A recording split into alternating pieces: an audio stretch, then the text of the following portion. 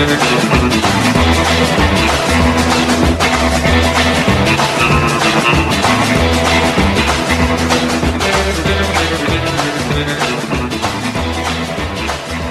baby, welcome to it. Happy, what the hell is it, Thursday to you, the 8th of September, 2021. Almost a weekend. I'm Derek Hunter. This is the Derek Hunter Show. Appreciate you listening, finding it. iTunes, I don't know what the hell is wrong with iTunes, and iTunes doesn't seem to know what the hell is wrong with iTunes, and that's the most annoying part. But it is allegedly being worked on. Working on it, trying to see what the hell is going on. So I appreciate all the emails and everything. But it's out of my hands, man. It's up to the ghost of Steve Jobs, apparently. Anyway, you can support the program, and maybe I can hire a tech guy to figure this crap out since Apple can't. And it really is only them.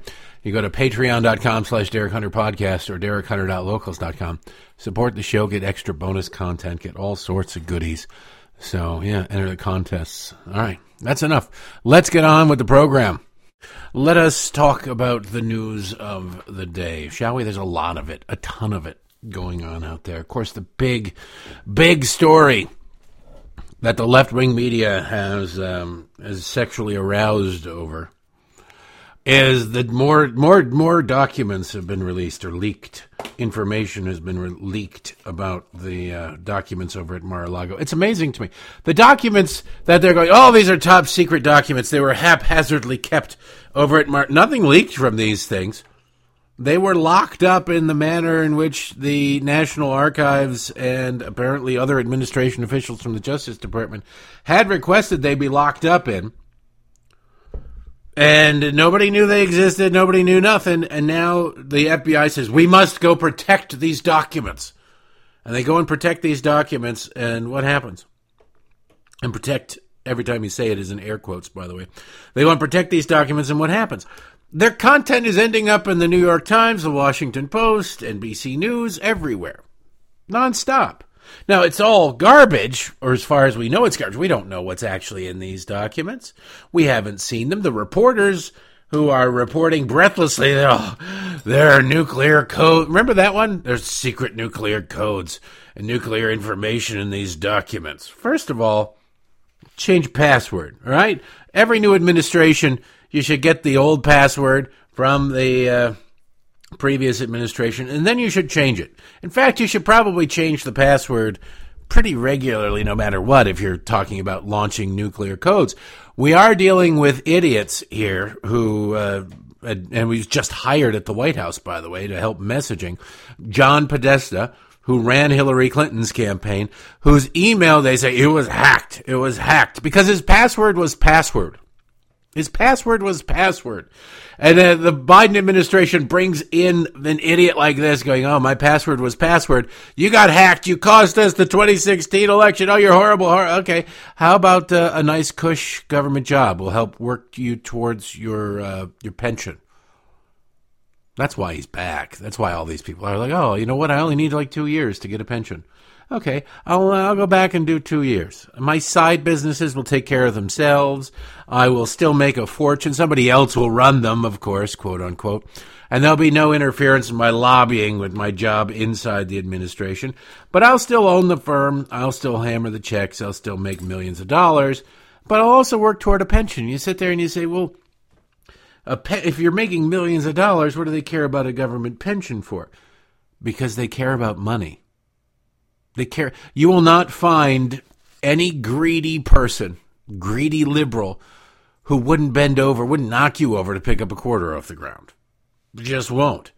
The richest people I've known growing up, when I was spending that time in Grosse Pointe, you go to movies with them. Oh, we're all going, a big group of people going to the movie. And inevitably, somebody go, oh, I forgot my wallet. Like, so what? We're all not going to go to the movie because you forgot your. It's too late for you to go. None of the other kids who probably had trust funds stepped up and said, "All right, I'll give you your $5 or whatever for the matinee, and we can go, and you can catch me later." It was always me and my friends going, "Fine, all right, here, but you owe me." And sometimes they'd pay you back, but I always had to remind them to pay you back. And it's like your house has a zip code, its own zip code. And I got to hit you up for $5 to put gas in my 1982 Pontiac J2000 where the driver's seat is broken and held up by a 2x4 that if I were rear-ended probably would have snapped my back in half. People with money want more money and more and more and more money. If you think a government pension of $100,000 a year isn't all that much money to somebody who makes $5-10 million a year, you're right. It's not, but it's money. They don't care. They want more money. They'd walk all over you to see the who. They would trample you for anything. So, yeah, they bring in John Podesta, the guy whose password was password. And they're going, oh, these nuclear secrets were compromised. And what nuclear secrets? Well, okay, they weren't nuclear secrets. And then they were different kinds of nuclear secrets. It was nuclear codes for the U.S. Now the Washington Post has a story, and it is amazing. These documents were significantly safer in Mar-a-Lago than they were than they are in the hands of the FBI and the Justice Department. By far, by a lot. But the big story last night from the Washington Post, material on foreign nations' nuclear capabilities seized at Trump's Mar-a-Lago. Like, what does that mean? What does it say? Now, be very aware of the word choices here. A document describing, they've got one document. They seized 1,000 pages. There's one document. They're combing through. They're not supposed to be combing through these things. The court just ruled the other day that they need to stop. They need to cease. They can't do any investigating until a special master comes in because a lot of this stuff has executive privilege. A lot of this stuff has attorney-client privilege. And the Justice Department just doesn't care. They knew that it was headed towards this, and they said, well, all right, that just means we've got to go through these documents faster so that we can leak them. This is all about trying to damage Republicans.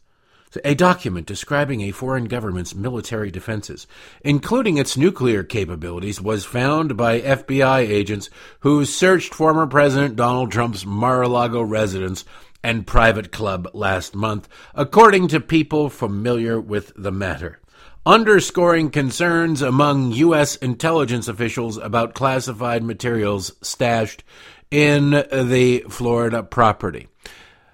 Notice what they didn't say. They implied the hell out of it, but they didn't say. And the fact that they didn't say has to mean that it's not true.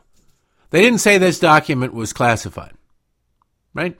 You can search Google. There are like 7 or 9 nations that we know are nuclear capable, have nuclear weapons.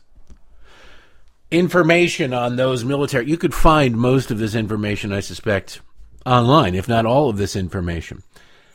They don't say it's classified. They just say this raises concerns about classified material. What? They're very skillful. Look, Goebbels did not allow Hitler to use words haphazardly. Goebbels understood the power of manipulation. It is the word choice and the order in which those words are placed that make all the difference. You can think about Bill Clinton. It depends on what the meaning of the word is. Is there a relationship? Well, it depends on what the meaning of the word is. Is there now and has there never been? Well, then that wouldn't be true. But is there currently right now? No. Is Monica in the midst of engaging in acts of pleasure to me right now as I testify to this grand jury? No, she's not. But I could totally call her and have her over for lunch, and she'd do it. You know she'd do it. She loves me. That's how weaselly people work. A normal human being, you don't have to sit there and go, I really need to analyze what this weasel says to me because I can't trust them. They make stuff up. They always leave themselves an out. Well, that's what these reporters are doing. They're not trying to leave themselves an out. What they're trying to do is imply, like, look, Donald Trump had this really, really dangerous stuff there. But if it's not classified, if it's something you could easily find online, sounds nefarious, and most people wouldn't spend an afternoon trying to find out the, military capacity of nuclear-capable Pakistan. You wouldn't spend a lot of time Googling and Binging that information and going through translations and trying to find that out. You wouldn't, but you could.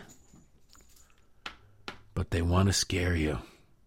More than that, they want you to believe that Donald Trump was wildly reckless with incredibly important information that nobody should have seen. Some of the seized documents detail top-secret U.S. operations so closely guarded that many national security officials are kept in the dark about them. Only the president and some members of his cabinet or near-cabinet level officials could authorize other government officials to know details about these special access programs, according to people familiar with the search, who spoke on condition of anonymity to describe sensitive details of an ongoing investigation. No, who spoke on condition of anonymity because they wanted to make stuff up and they wanted to release information that they shouldn't be releasing. That would be illegal for them to release. And make no mistake, that's what this is. This is illegal activity being harbored by the Washington Post. Gladly, not a single syllable of any of these so-called classified documents got anywhere near the light of day when they were in Donald Trump's possession. The guardians of them come in to protect them. And suddenly, they're everywhere. Isn't that weird? Oh, these are so secret. Now, whose word do you have to go on? And how many programs do you think are so secret that only one or two people in our government know about them? That sounds like something out of a movie. That sounds like something, and I've just watched that Blackbird on Apple TV Plus. It's a good series.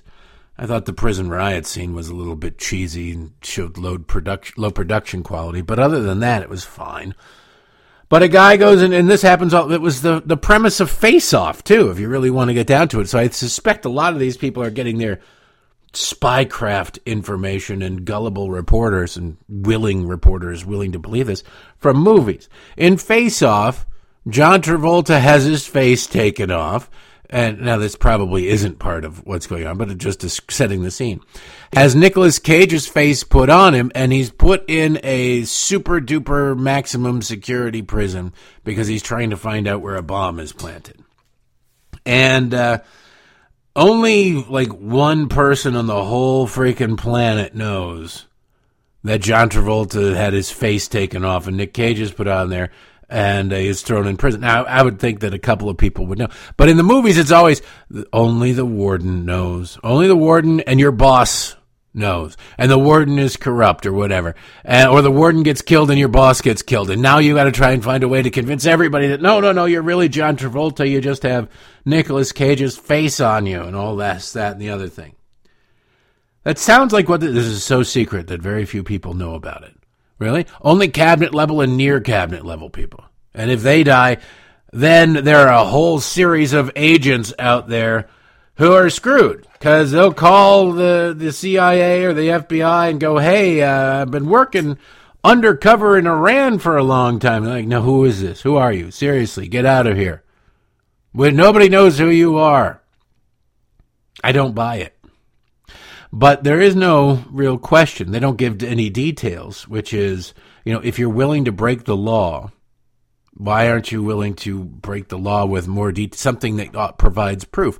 Well, because if you're one of these so-called sources, you don't have to. You don't need to bring the proof. You just need to bring the allegations against Trump. That's good enough. It's good enough for a story. It's been 6 years with nothing but allegations.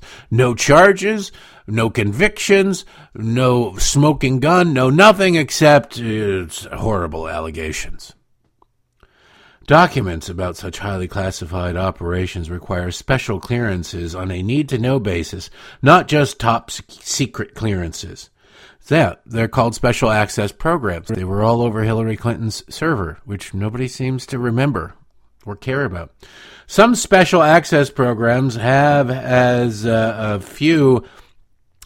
couple dozen government personnel authorized to know of an operation's existence. Records that deal with such programs are kept under lock and key, almost always in secure compartmented information facility with a designated control officer to keep careful tabs on their location, which does then make it seem less likely that these things exist. First of all, you'd ask yourself, why the hell is this stuff on paper? Why are you writing this down? But such documents were stored at Mar-a-Lago with uncertain security for more than 18 months after Trump left the White House, allegedly. according to your highly placed Democrat sources inside a Democrat administration. There's no caveats, no qualifiers, no questioning. It is after months of trying, according to government court filings, the FBI has recovered more than 300 classified documents from Mar-a-Lago this year, 184 in a set of 15 boxes sent to the National Archives Records Administration in January, 38 more handed over by a Trump lawyer to investigators in June, and more than 100 additional documents unearthed in a court-approved search on October 8th. Ooh. And then they ended up on the pages of the Washington Post. Isn't that weird? They were safe in the hands of Donald Trump. They were safe in the bowels of Mar-a-Lago. Why? Because they were not only secured in a room with a lock, they were also kept on grounds that are secured and patrolled year-round, 24/7, 365 by who? The Secret Service. Now, it's not exactly MI6. You don't have a whole bunch of James Bonds rolling around and Chuck Norris patrolling the grounds of Mar-a-Lago. But I would say that the Secret Service is fairly good at keeping people out. I would trust this. Bill Clinton and Hillary Clinton trust the Secret Service. Barack Obama and Michelle Obama trust the Secret Service. The Bushes trust the Secret Service. Why wouldn't other people? Why would the Secret Service be untrustworthy, incapable of protecting documents and a facility with Donald Trump around? They never answer that question because that question never gets asked. This is all about show. You don't believe that in the, 30,000, 50,000 documents that Barack Obama took with him to write his epic, narcissistic, 2-volume, 2,000-page biography, third autobiography of his time in the White House that he's written, third biography. If you don't think he took documents with him, you're insane. If you think any government official, any Justice Department official, anybody from the National Archives has ever gone through those papers or even questioned what is in those papers, I got some oceanfront property in Arizona to sell you. This is Trump-related and Trump-related only. Period.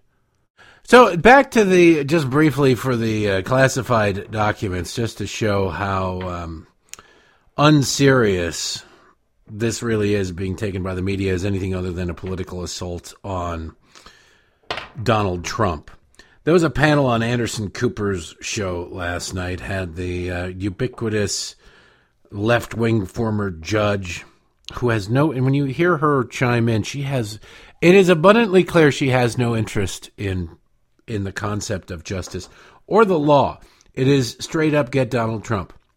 And there's a national security guy on there who says, yeah, not good that these documents were, and this is what passes for somebody on the right on CNN, not good that these documents were down in Mar-a-Lago, but it's pretty bad that these things are being leaked to the press, right? We didn't know about them. We didn't hear about them. We didn't hear about their content when we were sitting around the documents were locked up in Mar-a-Lago, but now that they're secure with the Department of Justice, Biden's Department of Justice, suddenly we're learning all about them. It's weird how that works, and it's probably not good. And that's all this guy says. And the judge chimes in and says, well, makes it abundantly clear she doesn't care.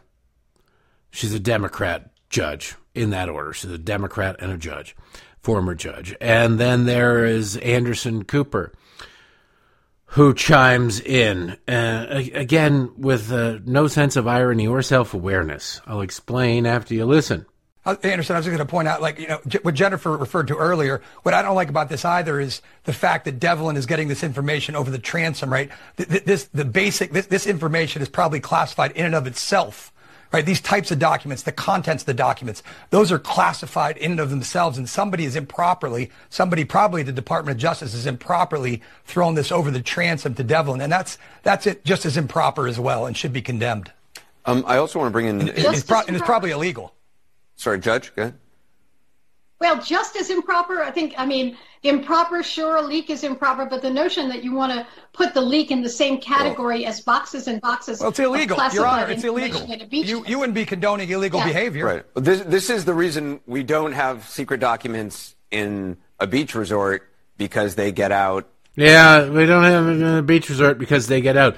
Weird how they only get out when Democrat Department of Justice gets their hands on them. Not before. No, it wasn't like they're sitting around and now suddenly the information about these documents is being leaked out there. Suddenly somebody's going, there's secret documents down there. Oh, watch out. They're down. And then the government has to come in and say, wait a second, we need to get these documents out of there because the world is now aware that this is going on. No, the world had no freaking idea until the people trustworthy enough, according to the left, to handle these sensitive documents, started handling these sensitive documents. And then they suddenly started calling the Washington Post and the New York Times, going, hey, you'll never believe what's in these. This stuff should never see the light of day. It's a threat to national security, and here's what's in it. Huh. Who's the bigger threat to national security? These documents being secured in the basement of Mar-a-Lago, or the people actively leaking their contents to the media? I'm going to fall on the latter, I think. And that's where I'm going to put my money. That's just me. All these people are frauds. And speaking of fraud, Joe Biden is the biggest fraud of all. I want to... we'll make fun of Karine Jean-Pierre first, because she is historic, after all. And then we'll get into what a fraud Joe Biden is. And even Joe Biden is such a fraud that occasionally Jake Tapper does journalism. So that when Jake Tapper doesn't do journalism, Jake Tapper can say, well, you praised me when I did journalism before. Like, yeah. One in every 57 times you were good. The rest of the times you kind of sucked, and you're a hacky. And your wife is, paid apparatchik for the left. And like, oh, okay. But every once in a while you throw a question out there. We'll get to that in a second. But I want to play two examples of Karine Jean-Pierre. In both of these examples, she is reading. She is reading the binder, her famous binder. She first says that the Biden administration created a lot of jobs. They want to take credit. They want to say created jobs when realistically it was just jobs that were allowed to come back as Democratic governors lifted stay-at-home orders. But listen to the number. I don't even remember coming up with this number when I was a kid making up numbers. But, you're not White House spokesmodel at the time. Listen to how many jobs Karine Jean-Pierre says Joe Biden created. As you know, the good news is in August, the economy created 315,000 jobs, which is important. We have created nearly 10,000 million jobs since President Biden took office, which is the fastest job growth in history. So you're asking me, where's the success? Here it is. Wait, let me finish. Wait. 10,000 million jobs. That's a lot of jobs. That is a lot of 10,000 million jobs. Joe Biden is so good at creating jobs that he's created jobs for more than everybody on the entire planet. So, watch out, everybody else. 10,000 million jobs. She didn't notice it that she'd read that.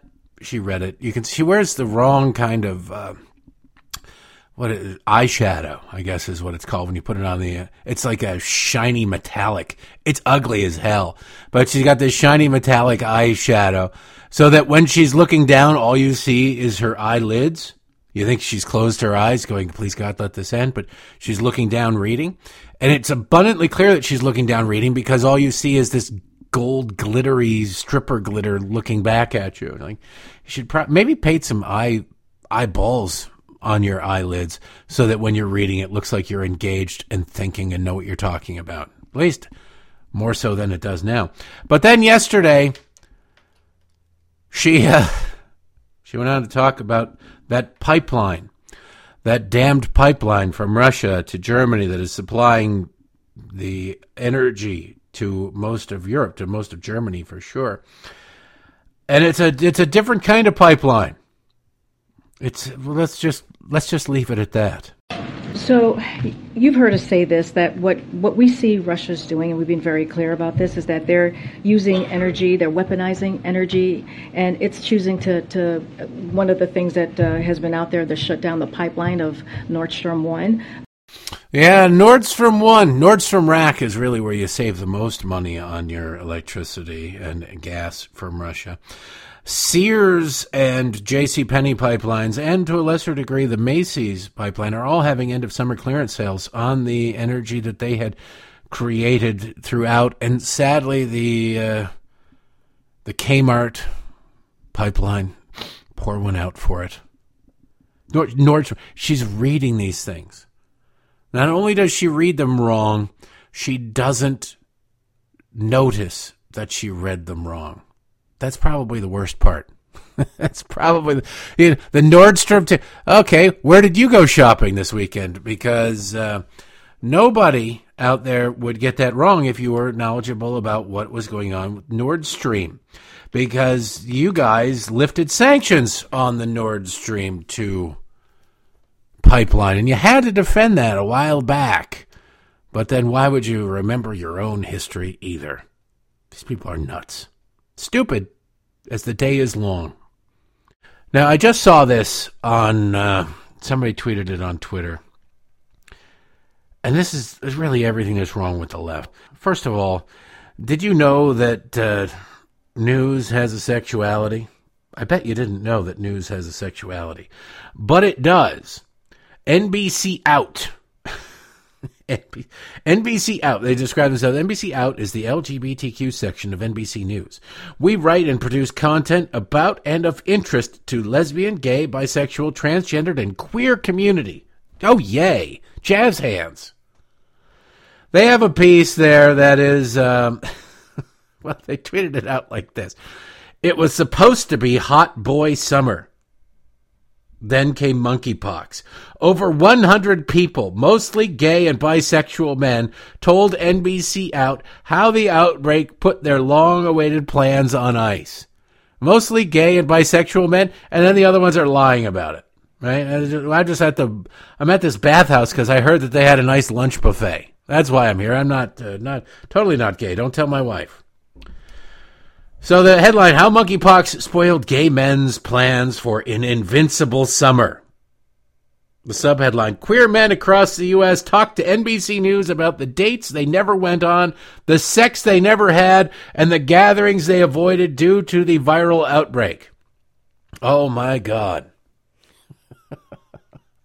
The sex they... How pathetic is your life? You're like, oh, I want to talk. I was only able to attend 10 orgies this summer, and then monkeypox came along, and it really... Because the Labor Day orgies are always the best. Lost amid the frantic media and public health reports about monkeypox epidemiology, the delayed vaccine deliveries, and the squabbling over how best to communicate about the virus to millions of GBTQ people. Does the L not get it? Yeah, they don't, because it's a gay, sexist, but whatever. People whose happiness, well-being, and connection to one another have, in many cases, been considerably compromised by the mere threat of monkeypox infection. Now, the connection and well-being and happiness, it's spread mostly through anonymous sex with strangers in bathhouses and public orgies and things like that. If your happiness and well-being are compromised by those things being unable to happen for you, might I suggest that your life is not as fulfilled as you'd like to think it is? Might I suggest that you're kind of a loser? Quote, life has sort of halted, said Guillermo Rojas, 29, a Mexican citizen and public administration graduate student in New York City. Quote, this was supposed to be the great summer that everything went back and opened. Oh, no. And so Mr. Rojas, there's a picture of him sitting there talking about, and you go down further, and what kind of sacrifices did Rojas have to make? Oh, it's just a tragedy, really. I hope you have a bottle of beer that you can pour a little bit out on the concrete over, because it's a sacrifice. So Rojas was one of the first U.S. residents to receive the prized monkeypox vaccine in late June. Now, why is it a non-American getting the vaccine? Who cares? I don't care, but it's very, very curious. It's New York. They care more about people not Americans than Americans. He said it was the first to get it back in June, but even with the benefit of his first jab of the 2-dose vaccine, he still has sharply curtailed what he had hoped would be a long-awaited libertine summer. He just wanted to have a screw summer. He just wanted to have an orgy summer. Like, come on, I'll take everybody. Let's go. Let's do this thing. You think I'm exaggerating. Quote, I've stopped going to sex parties, he said. Pour one out for him. It's just horrible. I've stopped going to sex parties, he said, given that public health authorities identified such gatherings of men as a major monkeypox risk factor. Quote, I've also stopped having sex with people who live off their OnlyFans. Oh, you mean you stopped having sex with people you have to pay to see nude online? Wow, not all heroes wear capes, ladies and gentlemen, but unless they're role-playing, then they wear capes. Such sacrifices, not since the invasion of Normandy has a generation or a group of people been asked to sacrifice so much as gay men have been asked to sacrifice by, maybe getting to know the name of the person they're having sex with. Maybe, just maybe, not going to orgies. And if you're going to have sex with somebody, I don't know, wait a week and see if they break out into pustules. And if they don't, then, do whatever you got to do.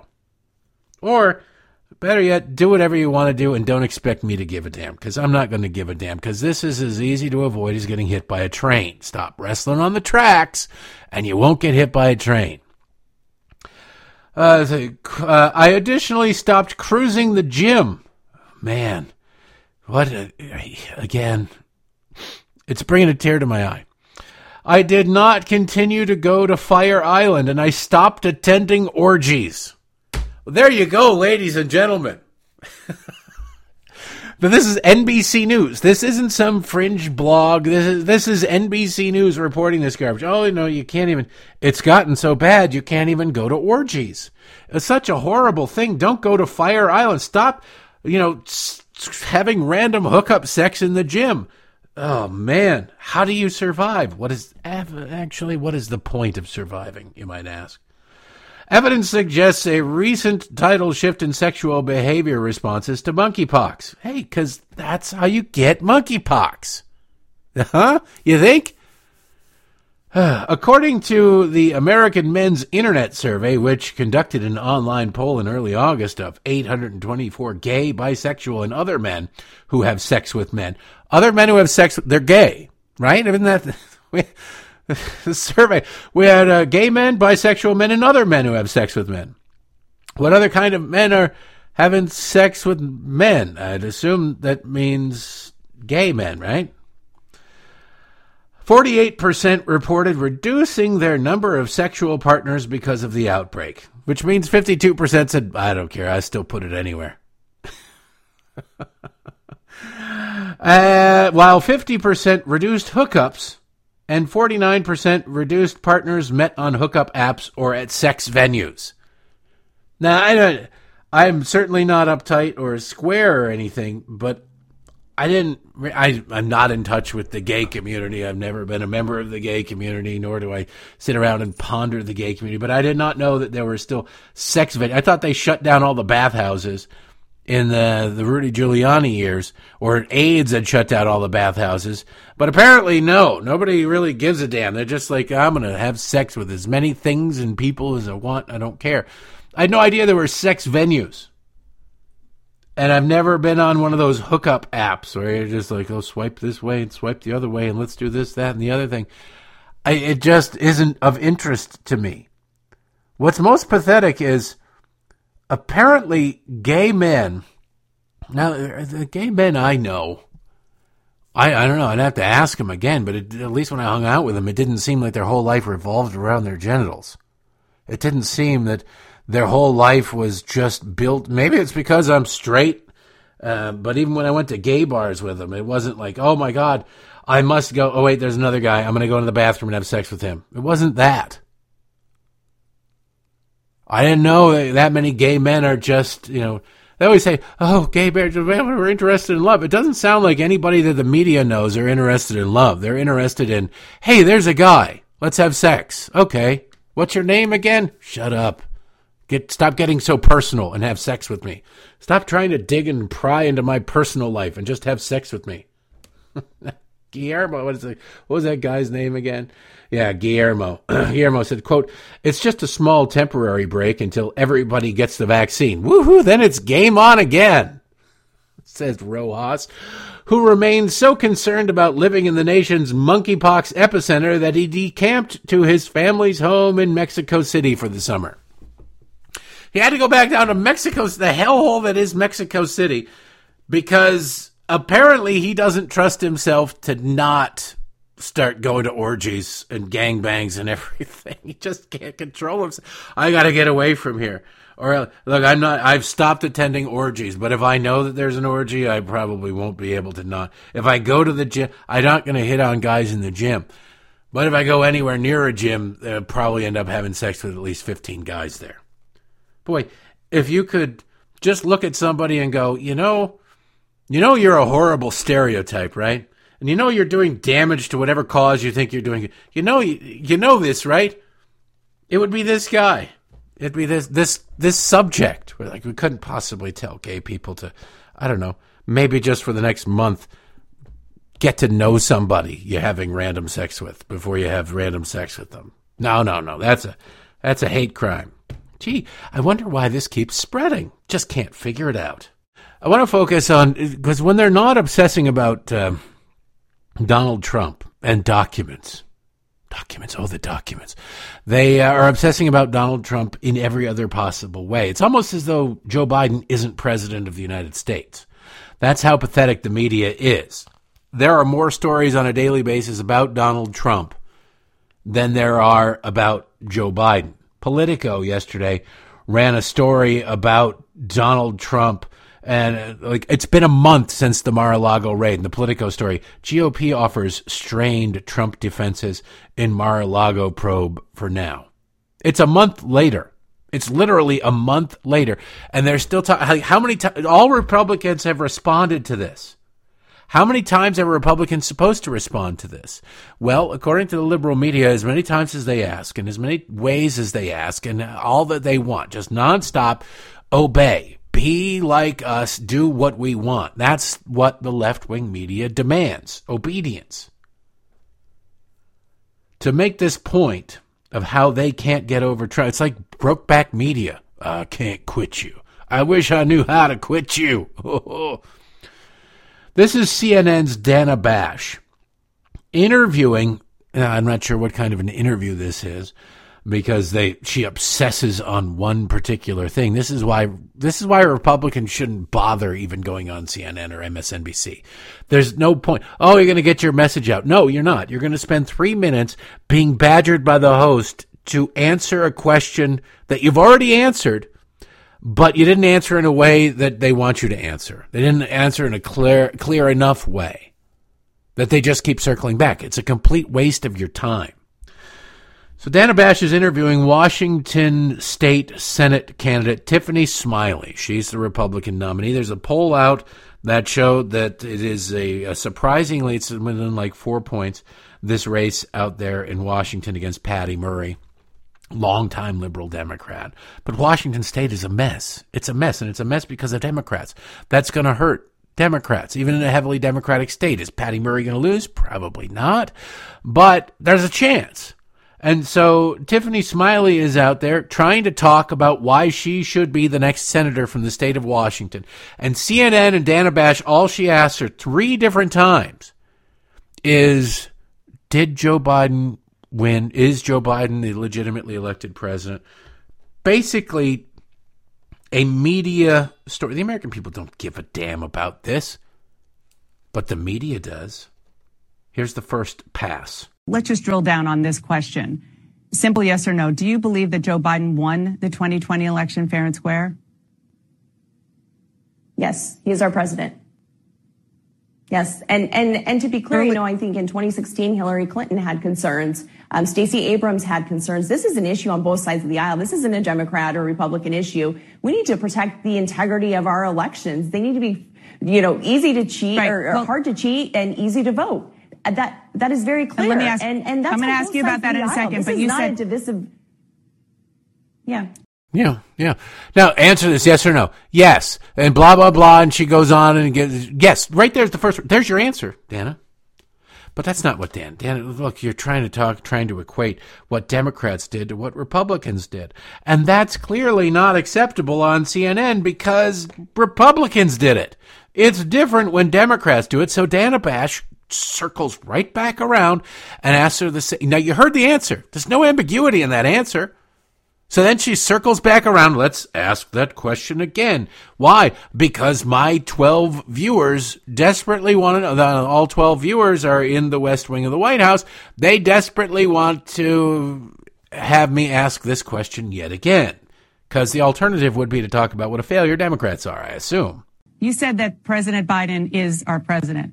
Was he fairly elected, legitimately elected? Yes, Joe Biden is our president. And look, my campaign has been so successful because from day one, I am focused on the endorsement of the voters of Washington State and delivering results. I care about the people of Washington State. That's who I'm fighting for. And unfortunately, Patty Murray fights for Washington, D.C. Her and Joe Biden have a combined 80 years in government, and we are just not any better off in Washington State because of that. Dana, now, it's clear she's a candidate, right? She wants to get her message out there. That's what you've got to do as a candidate. Dana Bash is a Democrat. She does not want the Republican to get her message out there, so the bulk of the interview with this Republican candidate running against one of the sacred Democrats is about what? It's about Donald Trump. It's not about any. If she'd have come out and said, nope, Donald Trump won 2020, how many lives in Washington State would have been improved? If she'd have come out and said, hey, Dana, why don't you write down what you want me to say, you gutter snipe, and I'll just recite it. And she did, yes.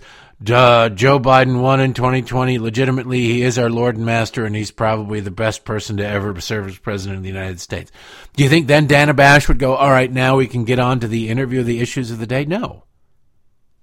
The issues of the day don't serve Democrats. So they obsess with Donald Trump. Obsess with him.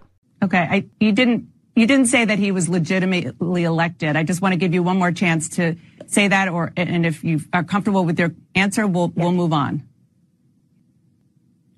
Yes, I think I made it clear. He is our president. And again, I am focused on the voters of Washington State. I'm focused on the future. You didn't say it the way that I wanted it. You didn't say it in the way that it reads on the cat poster in the break room here at CNN.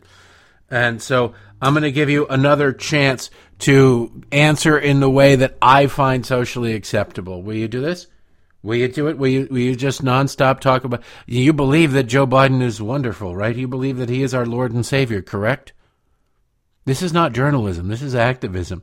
This is what you'd expect back in the old days of Crossfire from Paul Begala talking to a Republican candidate. But you didn't say it the way that I wanted to. Yeah, Joe Biden is the president. Yes. Was Joe Biden legitimately elected? Yes. Joe Biden is the president. But you didn't say he was legitimately elected. Why did you ask me the question if you already know the only answer you'll accept? Why don't you just tell me what you need me to say to get you to shut up? Now, if I'm this candidate, I'd tell Dana Bash where she can stuff it. I would tell Dana Bash where she can stuff her head, where she can stuff everything. And it's right where her former husband, John King, these people, you don't talk about media. John King was married. Dana Bash had an affair with John King, got pregnant. John King left his wife. All CNN. This got to be really make corporate retreats weird. And the sexual harassment seminar. Dana Bash got married. I don't know if they actually got married, but she got pregnant. They had a kid together. And then John King left Dana Bash for somebody else who works at CNN. And you sit there and you go, these are the people who are going to lecture you about morality. These are the people who are going to lecture you about what you're allowed to say. These are the people who are going to lecture you about how you're allowed to think and be and act. And you go, no freaking way. No, thank you. Pass. Hard pass. They're nuts. These people are nuts. I want to play you next this clip from Joe. No. First, we'll go to the White House COVID advisor. The White House COVID advisor is Dr. Ashish Jha. Ashish Jha.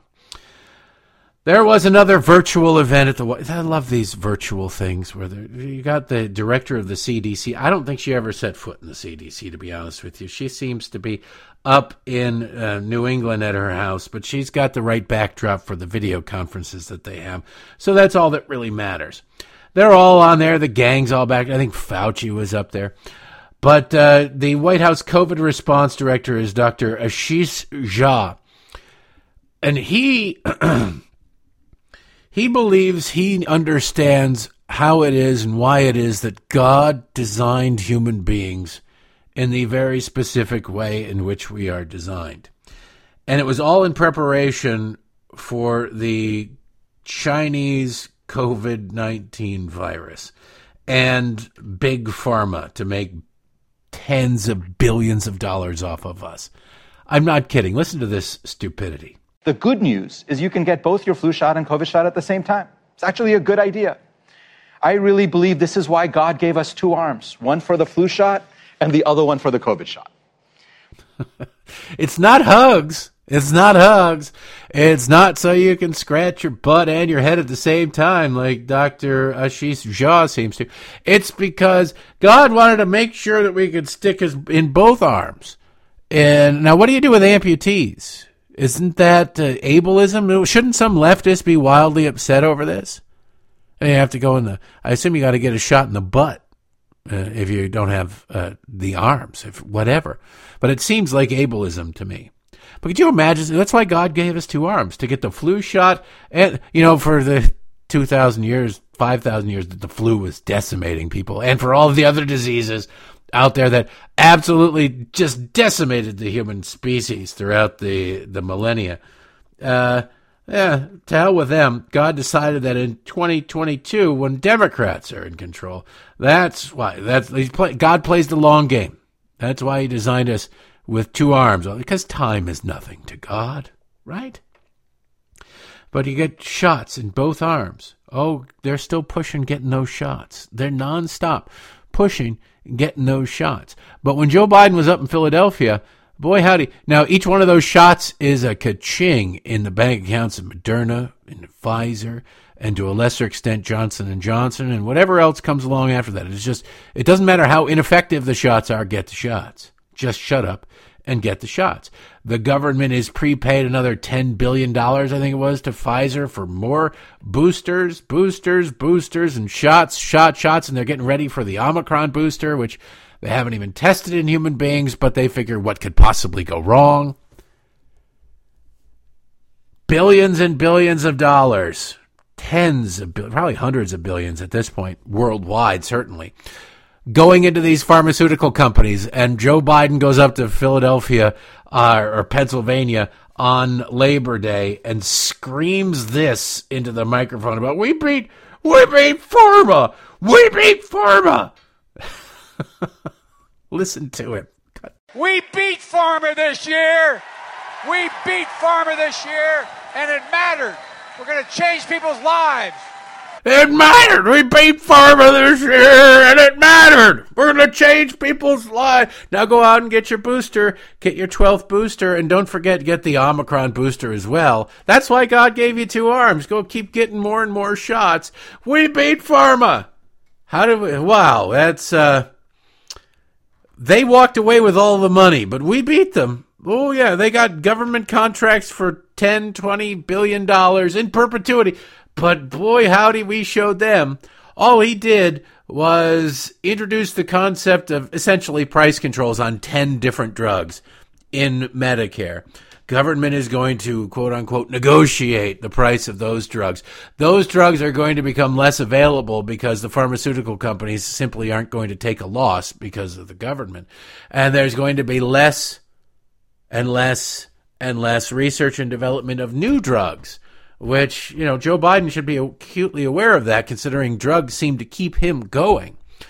And the importance, if you've ever had somebody who in your life you cared about who's elderly, who relied on pharmaceuticals to keep going and live a good, decent quality of life, you look at Democrats and you got to understand that they're going to screw that over.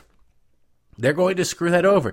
And you'd better hope that you or people you care about get something that a lot of people get, or something for which there's already treatments that work for you. Because just because a pill worked on 99 people doesn't mean it'll work on you. Otherwise, if it's not something a lot of people get, or that there's a treatment for, most pharmaceutical companies aren't going to bother doing the research and development. Why? Because if you get something that impacts 40,000 people a year, and you have to spend $3 billion in 10 years of research and development and testing to bring it to market, and if on the year 9 it doesn't work, you're $12 billion in, and like, oh, sorry, it doesn't work, you're out of luck. And then you finally find something that does go through, that does break through, that does work. And you say, all right, now we got to recoup some of these billions that we spent on it, and the time and the money and everything. And so we can do more research and development. The government says, no, we're going to give you 3 cents a pill. That seems fair, right? Because they always say, oh, it's so cheap to manufacture a pill. It sure is. Really cheap to manufacture a pill. All the money comes in discovering what goes in the pill, making the pill, testing it. They don't care. So if you don't get something there's already a treatment for, you're screwed if you don't get something a lot of people get. Thanks, Joe Biden. Now, when you're talking about these leftists and Joe Biden screaming, we beat pharma this year. We beat pharma. Oh, congratulations, Joe.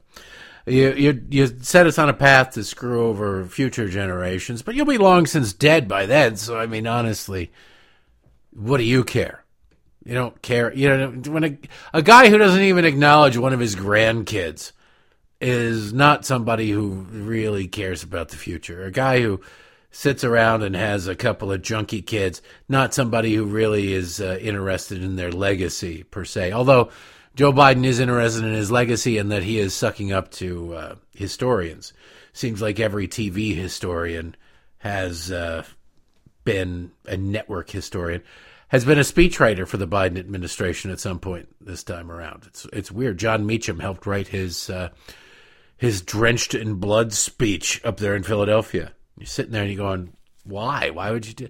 Well, because there are no standards in journalism anymore. A normal journalist, a normal historian, anybody associated, they'd be fired for doing what John Meacham did. But John Meacham, now things have changed that you can go out and you can write that and you can still be an official historian on network television because you're on the team. And it's all about the team. Well, Joe Biden is his own team. And while let's see here. Joe Biden, the other day, was talking about, I guess, no, it wasn't yesterday, it was the day before yesterday, was talking about how he got involved in the civil rights movement. I want to play you, before we play Joe Biden from this week talking about how he got involved in the civil rights movement, I want to get in the Wayback Machine and go back to 1987. Back when Joe Biden, surprisingly, he was always stupid. You got to remember, he was always stupid. But he was cognizant. He wasn't cognizant of the fact that he was stupid, but he was cognizant. He was able to string together a sentence and go, yes, this is what I said, this is what I mean. He'd still say stupid things, but he was aware of it. And in 1987, when he was running for president of the United States, tells you how far the Democratic Party has sort of changed in their race game politics, and that Joe Biden is perfectly willing to play whatever race game is necessary to obtain power. He was bragging, essentially, about how he never marched, how he wasn't involved in the civil rights movement. He didn't have any interest in the civil rights movement. So this is Joe Biden from 1987. During the 60s, I was, in fact, very concerned about the civil rights movement. I was not an activist. I worked at an all-black swimming pool in the east side of Wilmington, Delaware. I was involved. I was involved in what they were thinking, what they were feeling. I was involved, but I was not out marching. I was not down in Selma. I was not anywhere else. I was involved. I was very concerned with what they were thinking. Who's the they you're referring to, Joe? Oh, the blacks? I was talking to the blacks. I didn't get involved. I didn't do anything. I didn't go anywhere. I certainly wouldn't march. I was too busy, rumbling with Corn Pop.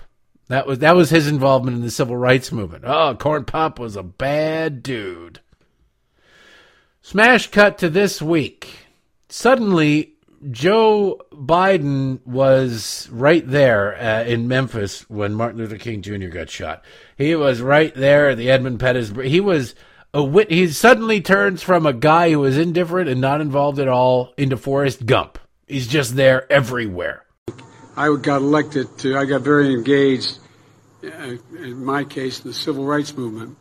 And as a kid, I worked a lot in the movement and I got deeply involved in the Democratic Party because the Democratic Party in Delaware was a Southern Democratic Party then.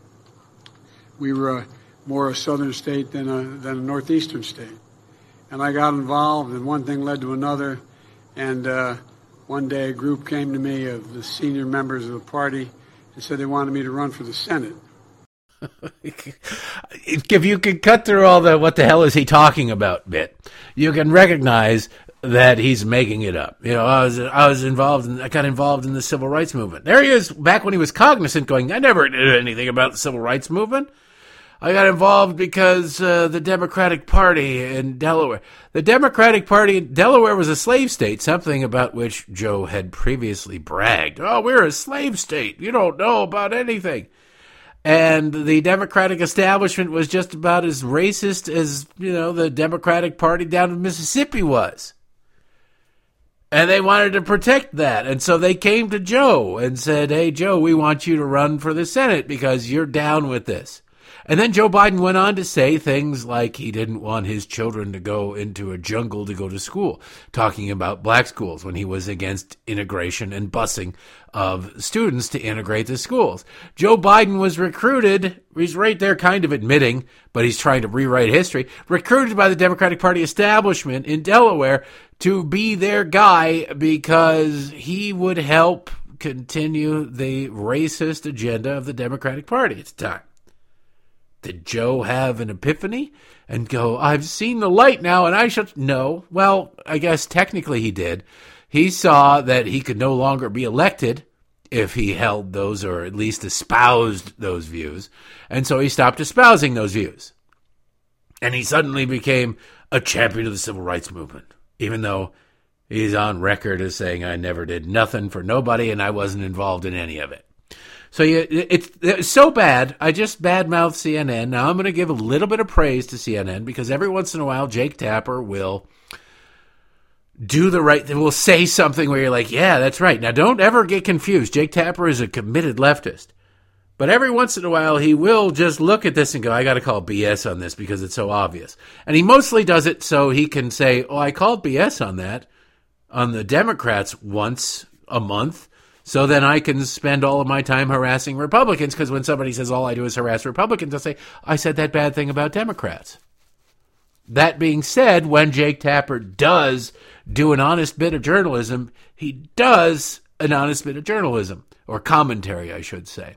You're going to hear another clip from 1987 in the middle of this, of Jake Tapper, where Joe Biden again admits he not only didn't do anything with the civil rights movement, he didn't want to do anything with the civil rights movement. And then Jake Tapper's summary really hits the nail on the head.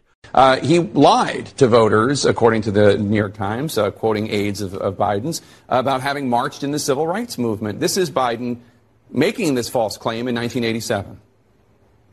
When I marched in the civil rights movement, I did not march with a 12-point program. I marched with tens of thousands of others to change attitudes.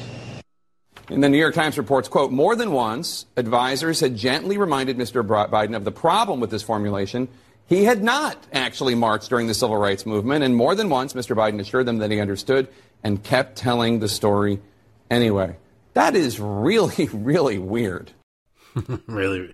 It's not weird when you recognize he's an opportunist. I misset it up. It's a different cut from 87, which is weird because he says in 87, I didn't do nothing for nobody, and then he says, well, I was marching in the civil rights movement.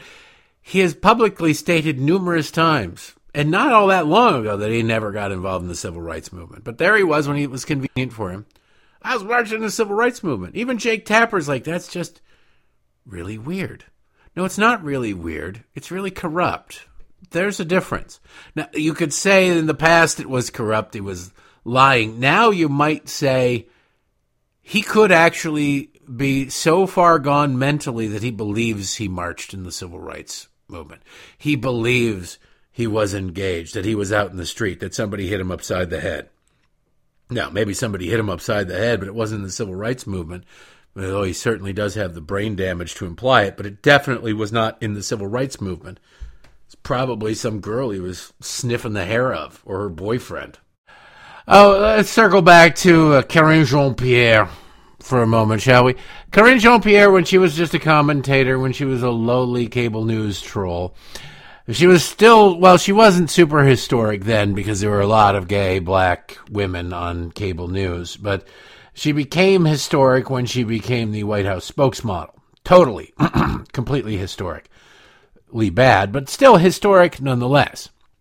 She was finally asked, and this is, you listen to her smart-ass response here, because Ducey, all this whining and complaining about, oh my God, anybody who denies elections is a problem. They're a threat to democracy. They're just the worst person in the whole widest world.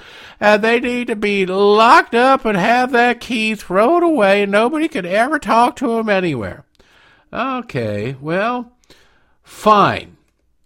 What about your election denial? Because she has a long storied history about complaining about stolen elections when it comes to when Republicans win.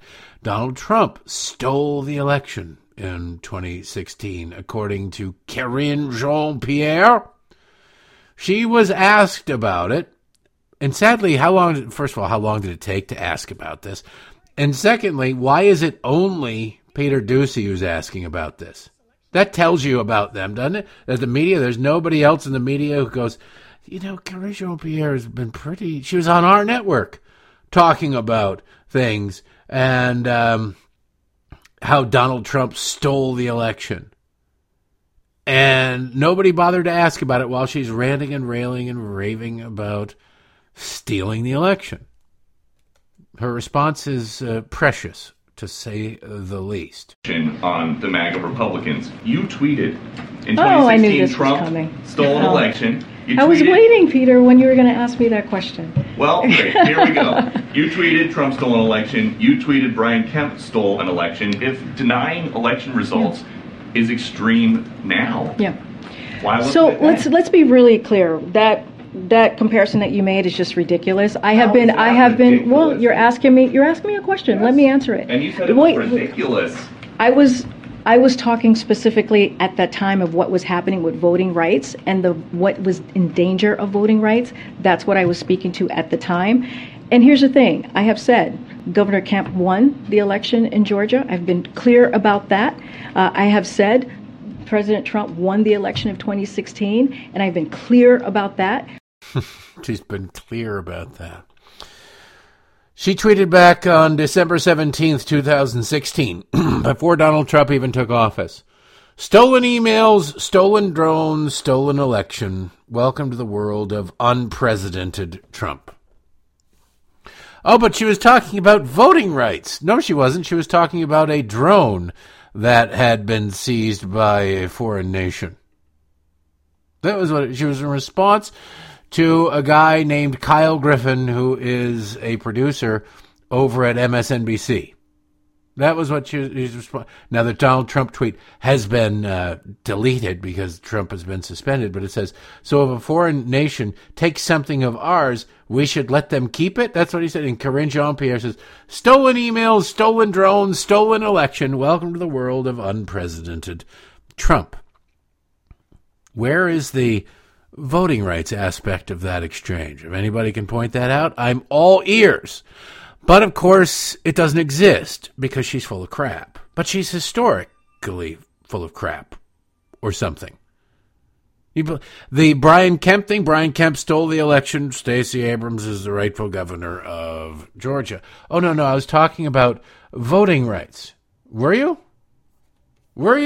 Because it doesn't read like it. It's just weird how suddenly she goes, no, that's not what I meant. It's exactly what she meant. There isn't a single other person in the entirety of the White House press corps who has bothered to follow up, who will call her out on this, and it's just Peter Doocy versus the world. And therefore it can just be dismissed as, it's just Fox News. What are you going to do? It's Fox News. Come on, man, it's just Fox News. It's pathetic. If you have to lie, you don't really have the truth on your side, do you? All right, now I want to go back to Pennsylvania for a second and play you a clip of Frankenstein's monster running for United States Senate up there, a guy named John Fetterman. I'm not mocking him because he had a stroke. I'm mocking him because he literally looks like Nosferatu. He does. He looks like a vampire. He looks like Frankenstein's monster. He's like 6'7", bald, ears as the day is long, a goatee, and speaks and growls and grunts. Fire, ban! And the union crowd goes, oh, fire is bad. Fire is bad. At a campaign speech the other day, just to show you, he's avoiding is code for refusing, to debate Dr. Oz, saying, Dr. Oz made fun of my stroke, so I don't want to debate him. And then when the people said that's garbage, they said, well, Dr. Oz, he can't debate because when you get into a crowd, people with strokes have difficulty hearing. And you're like sitting there going, well, the Senate is a crowd. Maybe you shouldn't be running for Senate. But you say, it's hard to hear there, so it can be confusing for people with strokes, to which the answer would be, well, then we'll have a debate in a television studio. Nobody has to be there. Doesn't have to be an audience, and you can have a serious discussion. But then they refuse that too, because Uncle Fester here, Frankenstein Fetterman, can't string together a coherent sentence. That's why they don't want to have him debate. Now, what do I mean by that? Well, here he is just this week. Please understand the stakes in this race. Send me to Washington, D.C. so I can work with Senator Casey, and I can champion the union way of life in D.C.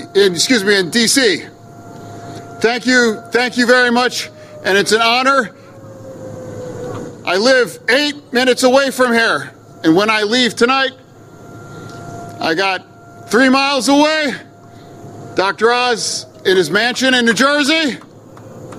You've got a friend and you have an ally. Send me to Washington, D.C. Thank you very much. Thank you, Steelworkers. How do you applaud that? How do you do anything but pity that? How do you claim to love that guy and go, yeah, but just shut up and go out there? Just go out there, get out there.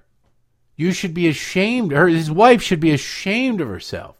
It's a lot like, it actually might even be a little bit worse than Jill Biden and Joe sitting there clapping and applauding and parading him out to make a complete fool of himself.